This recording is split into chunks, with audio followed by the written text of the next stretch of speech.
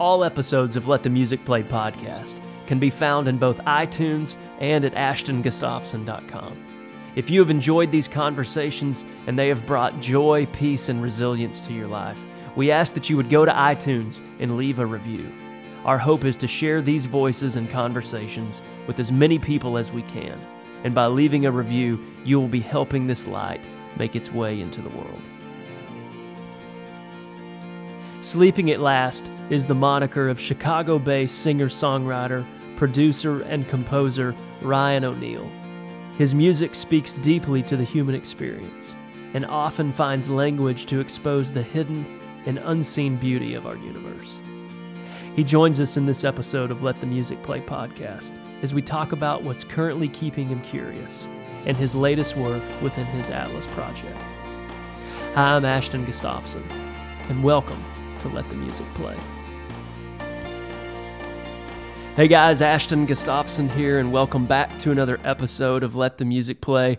One of my favorite musicians on the planet is joining us today. He's been on before, and he's always just doing creative and beautiful things, so I wanted to chat with him and see what's going on in his world. His name is Ryan O'Neal. You may know him through his music via Sleeping at Last. If you've never heard of Sleeping at Last, type it in, Spotify, iTunes, wherever you go to listen to music, and your mind will be blown. That being said, Ryan, welcome back. Thank you so much. I'm so excited to talk to you again. Bro, it's so good to have you here. Always a huge fan of what you're doing.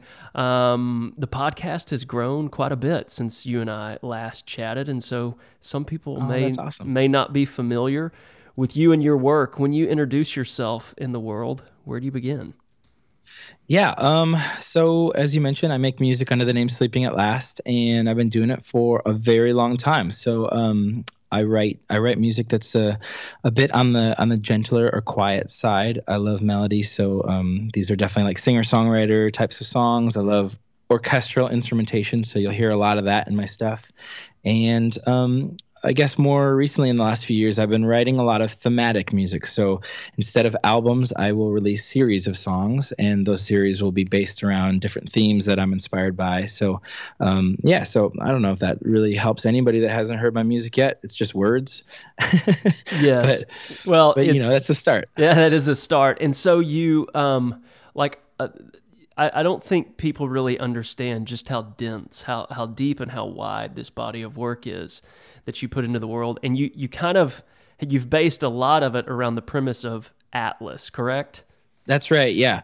So it actually started, I used to do like the traditional record making that most people do, which is write a full-length record and put out those 12 songs every few years and kind of do the touring in between and all that kind of stuff. And it occurred to me at some point, probably in 2008 or 2009, that what I love most is writing and recording. Why am I not doing that so much more? So then I began a project called Yearbook, which was kind of a personal creative challenge. I set out to write 36 songs over the course of 1 year. And so I announced it to make sure that I would actually do it. And I took a subscription for it to make sure that I also felt even more responsible to make sure that I was writing these 3 songs every month. And that kind of informed everything I've been doing since. So rather than albums, I make series of music, like I said. And so Atlas became like the foundation of everything I'm doing. So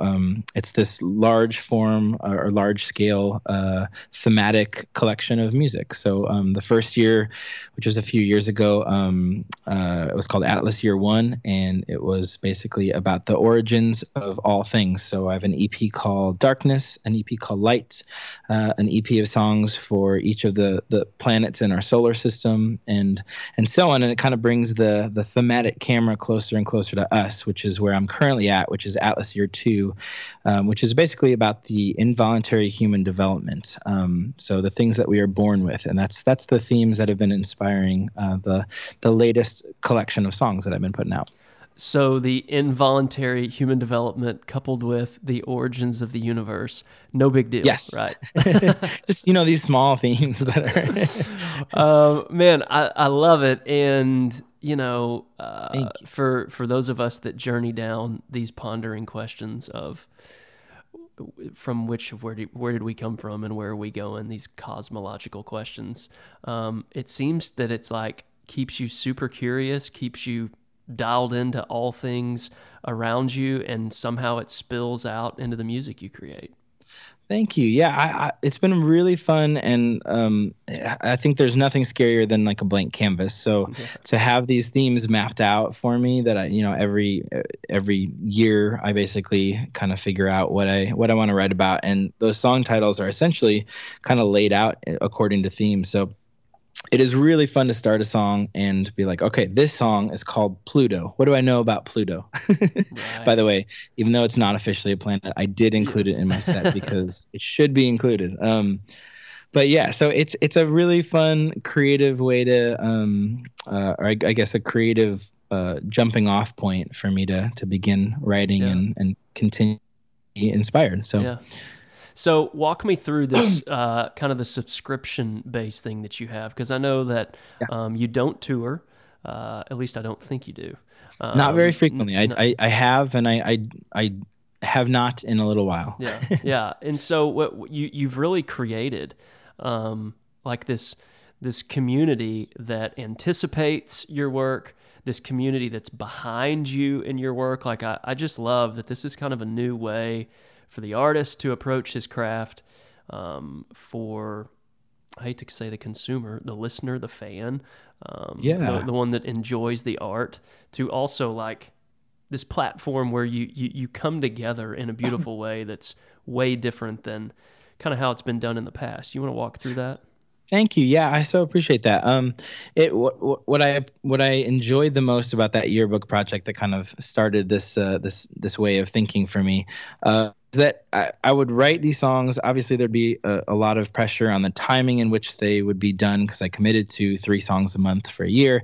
But what it taught me was like, I can eventually feel more comfortable in my own skin as far as writing and recording. I feel like when you walk away from that process for a couple of years to tour, or even a year, you come back, and at least for me, I felt very, very uncertain of my ability to write songs. So for me, this kind of keeps the creative channel in my brain always at least semi-tuned into the right station. And then another kind of side effect of doing music this way was that I get to it's a really healthy practice of letting go right away. So when I'm finishing a song, I know that it's going to meet the listener's ear so much sooner than if I was, collecting my 12 songs for a full-length record. Right. And maybe, when the record comes out in a year from now, then people will finally hear it. So it somehow it connects me to the source of what the original inspiration of the song, but it also it makes the whole project feel a little bit more alive, because I get to experience people's feedback and experience people reacting to the music. And that's been a really, really fun. It gives me it kind of refuels me as I write the next song, to release things so quickly and to kind of constantly keep inspired and keep writing. So that's been a really fun thing. But as far as the subscription goes, that was sort of a means to an end, because as I was writing and recording so many songs, I figured like, okay, well, it's a little bit random if these songs just kind of pop out on at that time it was iTunes specifically. So I thought like this was obviously 2009 or 2010 when people still downloaded MP3s. Yeah.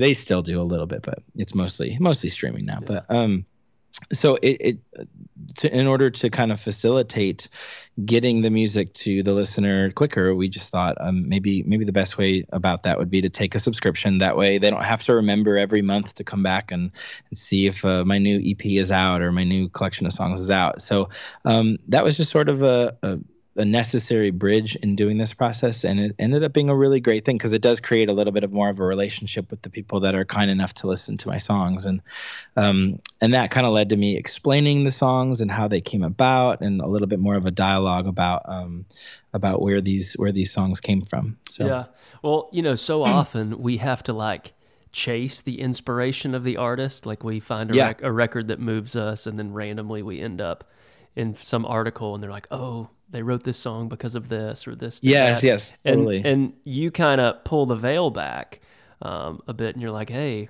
I I wrote this song for my daughter. I wrote this is where this came from, and I think it's just a beautiful way to kind of express where you pull your creativity, how you put it into the world, and for those of us that care about such things, which I think more and more people do, as the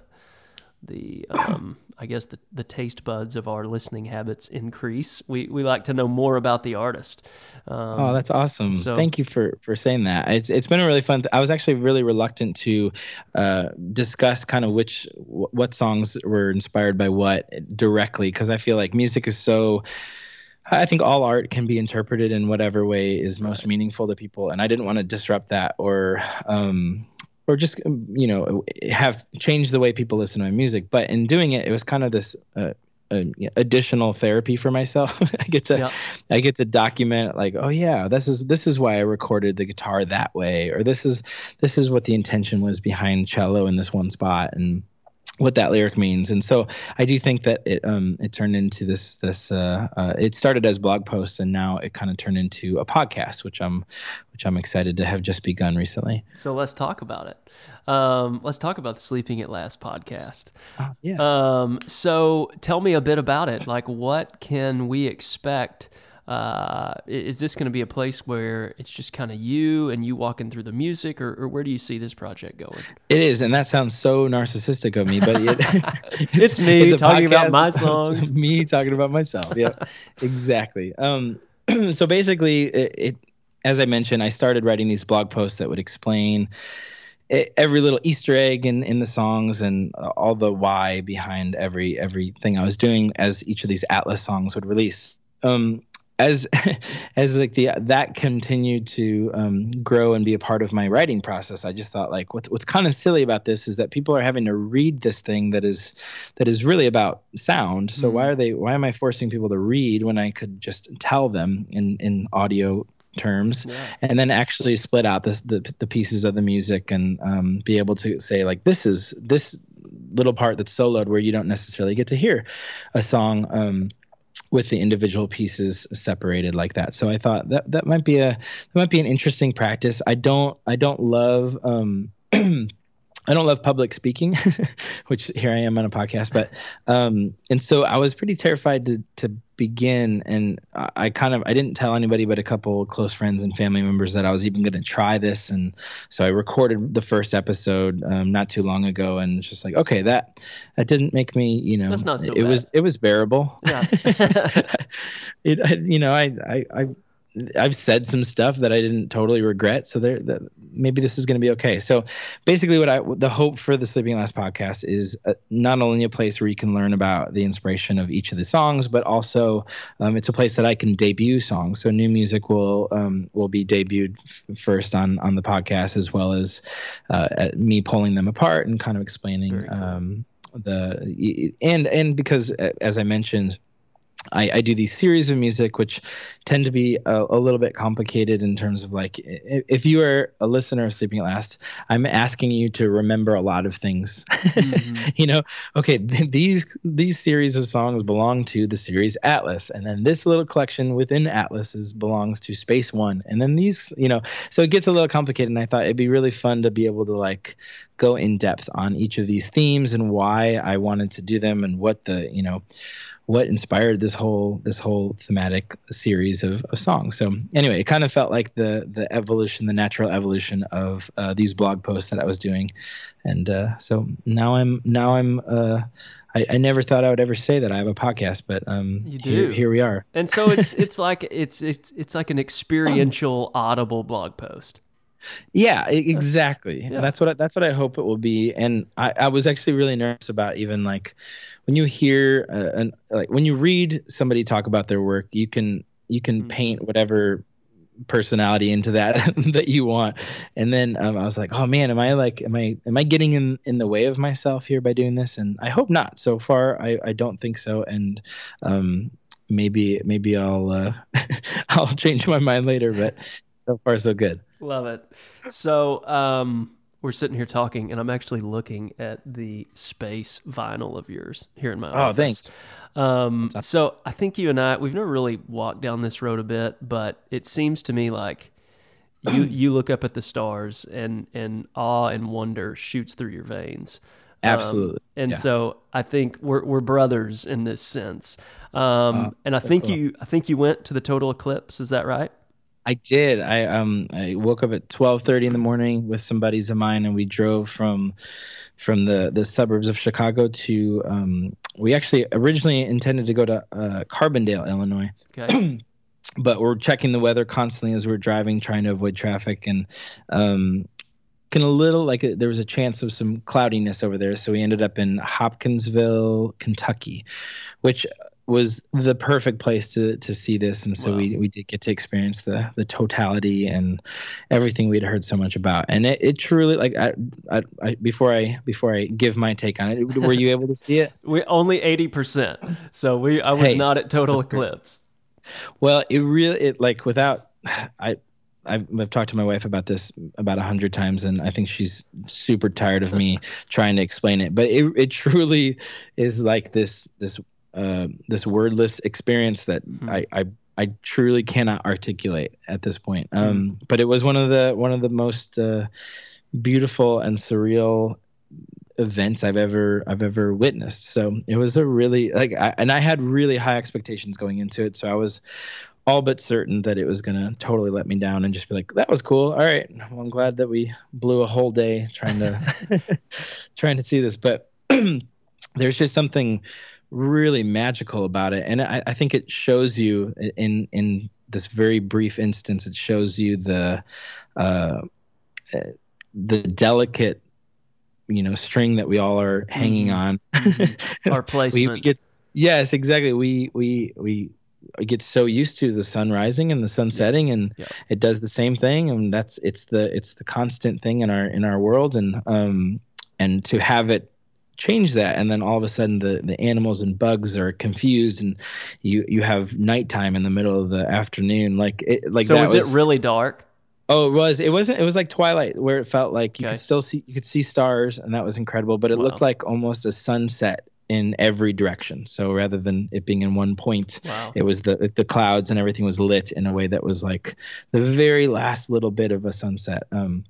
It was incredible, and there's this blue light that kind of it looks like if the moon was the the brightest thing in the sky, how that would light up your skin, and it was really crazy. And then seeing the corona actually, the subtle movements in it, it was so much better than I anticipated, and all it didn't require a telescope or anything else to have that experience. It was truly like you have your glasses on to make sure you don't burn out your eyeballs, and then as soon as totality begins, you take off those glasses and you get this this massive experience. It was really something. Can you imagine what they thought hundreds of years ago? Yeah, I was actually doing because I wrote a song before the event, so I had done a bunch of research on past eclipses and Twitter. And you're just sitting in a field eating berries. Yes, exactly. What is happening? But it kind of disrupted all of life for several historic moments. Wow. And I think it was thought of as a bad omen, and there was other world leaders at the time that would claim responsibility for it, and it was an interesting thing that there literally are no words. Wow. And so you've started an astronomy project, right? You wrote a song for the eclipse. As I mentioned, my series of songs can get a little complicated. So in addition to Atlas, I decided recently to begin another series that is entirely inspired by astronomical events. So the series is called Astronomy, and it's a little different. There's no subscription. There's nothing like that. So it does separate itself from Atlas a little bit, in that these astronomical events they're already predicted with incredible accuracy throughout the next, I don't even know how many years. But so each year, basically at the start of each year, I will secretly kind of decide which of astronomical events are inspiring to me, and then I will try to write basically what I would imagine the soundtrack to those events being. So it started with and it's mostly instrumental music, but it started with the eclipse. So I thought that was a great place to start, since it is such a such an incredible change up in our scenery. So I started with an eclipse, and each song is named after the date and the title of the astronomical event. So Wow. it's fun. Yeah, I'm as you mentioned, I share your appreciation for the universe and the incredible space around us. So this is a way to kind of keep me there, since I already had done the space songs Yeah. for our solar system. I thought, like, I kind of want to keep doing that. Hmm. I want to surround myself with more of that research and more of that stuff. So So and it's then like actually, you're scoring astronomical moments. that's exactly what the hope is, and Yeah. I would be probably an egomaniac to assume that I could even do that justice. Hey, However, at someone's got least to do it. will be my score, what I imagine that sounding like. And so it was really special to see that people chose to play my Eclipse song while they got to see that experience like that.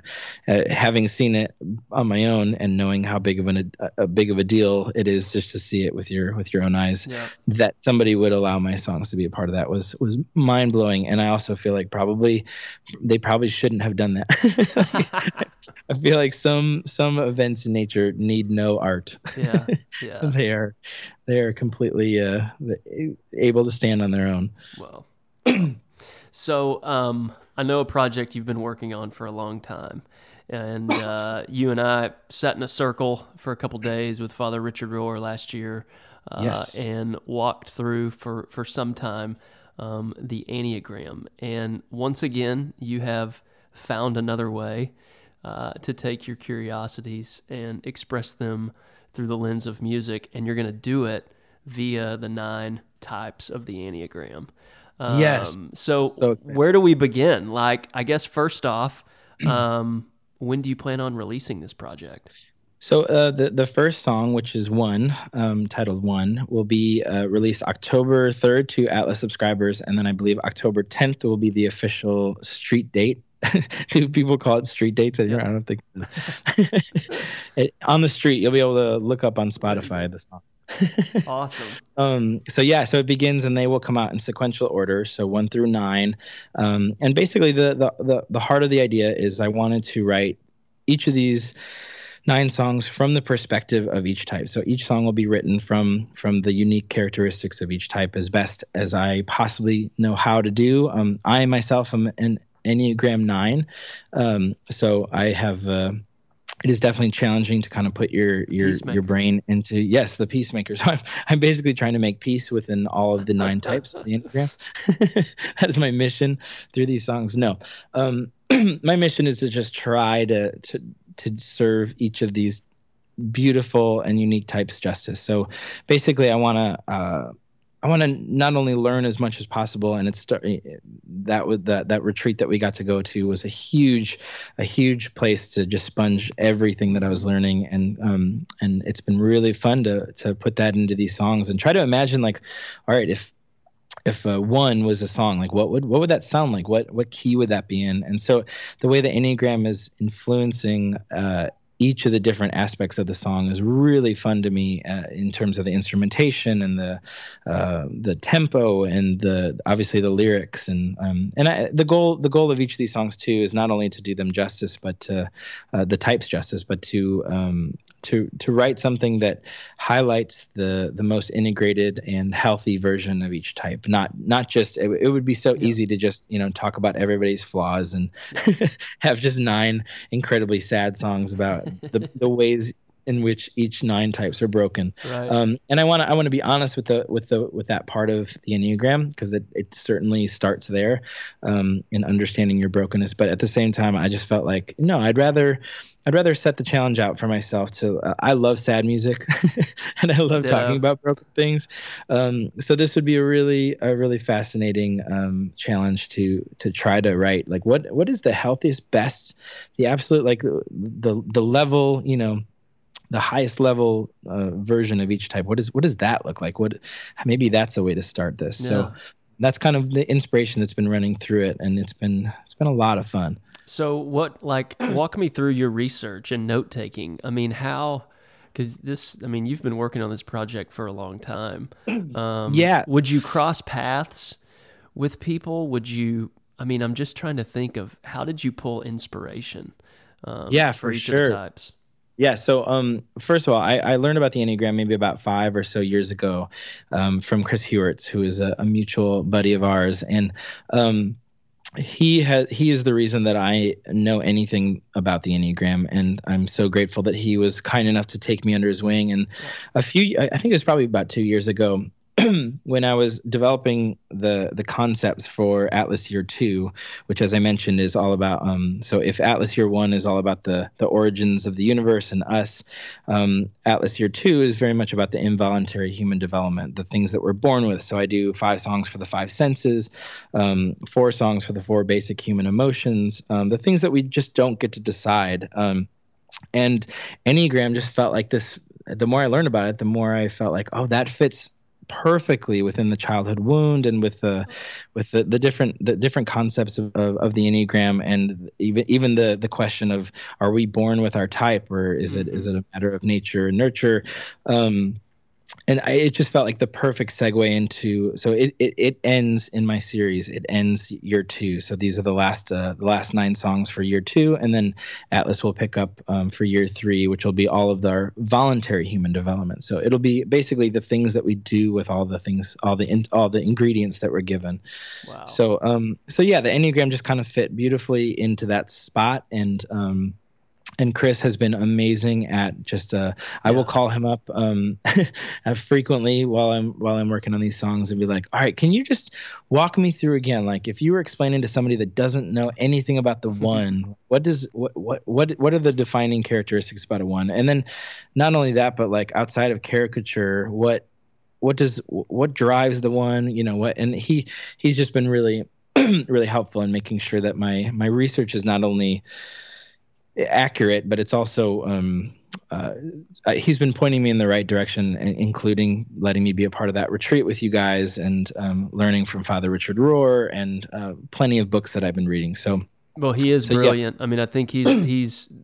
I mean, you don't use the word up and coming in like the Enneagram world, but like, yes, he is, in my opinion, the brightest light of kind of where the baton's being passed. Absolutely. I feel like his voice in the Enneagram world right now is super essential, and I've had the privilege of hearing him speak to multiple different groups of people on this, and seeing obviously having my experience of being introduced to it, but then seeing other people get introduced to it through Chris has been really great, and really, I mean, you can just see how the transformation just starts taking place. Yeah, it does. I mean, the light comes on, and he has a great way of breaking it down. Which, P.S. What was I going to ask you about, Chris? Oh yeah, you writing the afterword. Yes. Or is that what you wrote, or what did you write? I did. Yes, I did write the afterword. Yeah. So Chris's new book, The Sacred Enneagram, which is I personally was just totally thrilled that he was writing that book, because then I could quit harassing him every week and asking him more about the Enneagram. He has it all in this one distilled place. So it is all there. Like Yes. I told him, I was like, dude, this thing, it's brilliant. And if you've ever gone down the journey of the Enneagram, I don't know of a better resource that's out there to consistently go back to and revisit. Yep, absolutely. So he gave me the incredible privilege of writing the afterword, which I argued for a little while. It's just like, I don't know if I want to put words after your words. Like, I feel like I could potentially ruin everything you just wrote in that book. So Right. I'm like, please don't let me have the last word. I don't. But you got it. It's too much. It's too much pressure. But no, I was so honored, and it really is a beautiful book. And now that it's out, it's been really cool to kind of see how many hands have been able to pick it up, and it's been great. And I think really cool. Didn't you add a way to download 3 of your songs in the back of the book? Yeah. So basically, as a precursor to my 9 Enneagram songs, currently I have an EP called the Atlas Intelligence, and it's inspired by the Enneagram Intelligence Centers. And for those of you that don't know, each of the 9 types fit into one of these 3 categories, I guess, or into the intelligence triad. So it'd be heart, mind, and body. And so I wrote a song for each of those as sort of a precursor to these types. Wow. Nobody is doing what Ryan O'Neal is doing with Sleeping at Last. I love it. That's very kind. Thank you. So maybe for some of our listeners that want to come visit stuff that you're doing and become a part of all this beauty that you're putting into the world, where's the best place for them to come and find out more information about you? Yeah, thank you so much. Sleepingatlast.com is kind of the catch-all for it points to all the other places that I exist on, Twitter, Instagram, all that stuff, and it's at Sleeping at Last on Twitter and Instagram and Facebook and all that stuff. So brilliant. And again, early October, the Enneagram Project's going to be released. So you guys make sure you find a way to download this information. It's so good and insightful, meaningful, beautiful. If you're a feeler and a thinker, Sleeping at Last, Ryan's tunes are going to take you on a journey. Thank you. They are brilliant. So, man, super grateful for you and your work and your time and generosity for sharing with us today. Oh my gosh, my pleasure. Maybe one of these days we can grab a meal at Alinea in Chicago. I'm in. Count me 100% in. All right, brother. We'll talk to you soon. All right, good to talk. All right, man. Next time. Make sure you go to sleepingatlast.com to find out more information about Ryan and all of the beautiful work that he's currently putting into the world. And as you approach this week, may you pause by the orchid, listen to the bluebirds sing, and be love.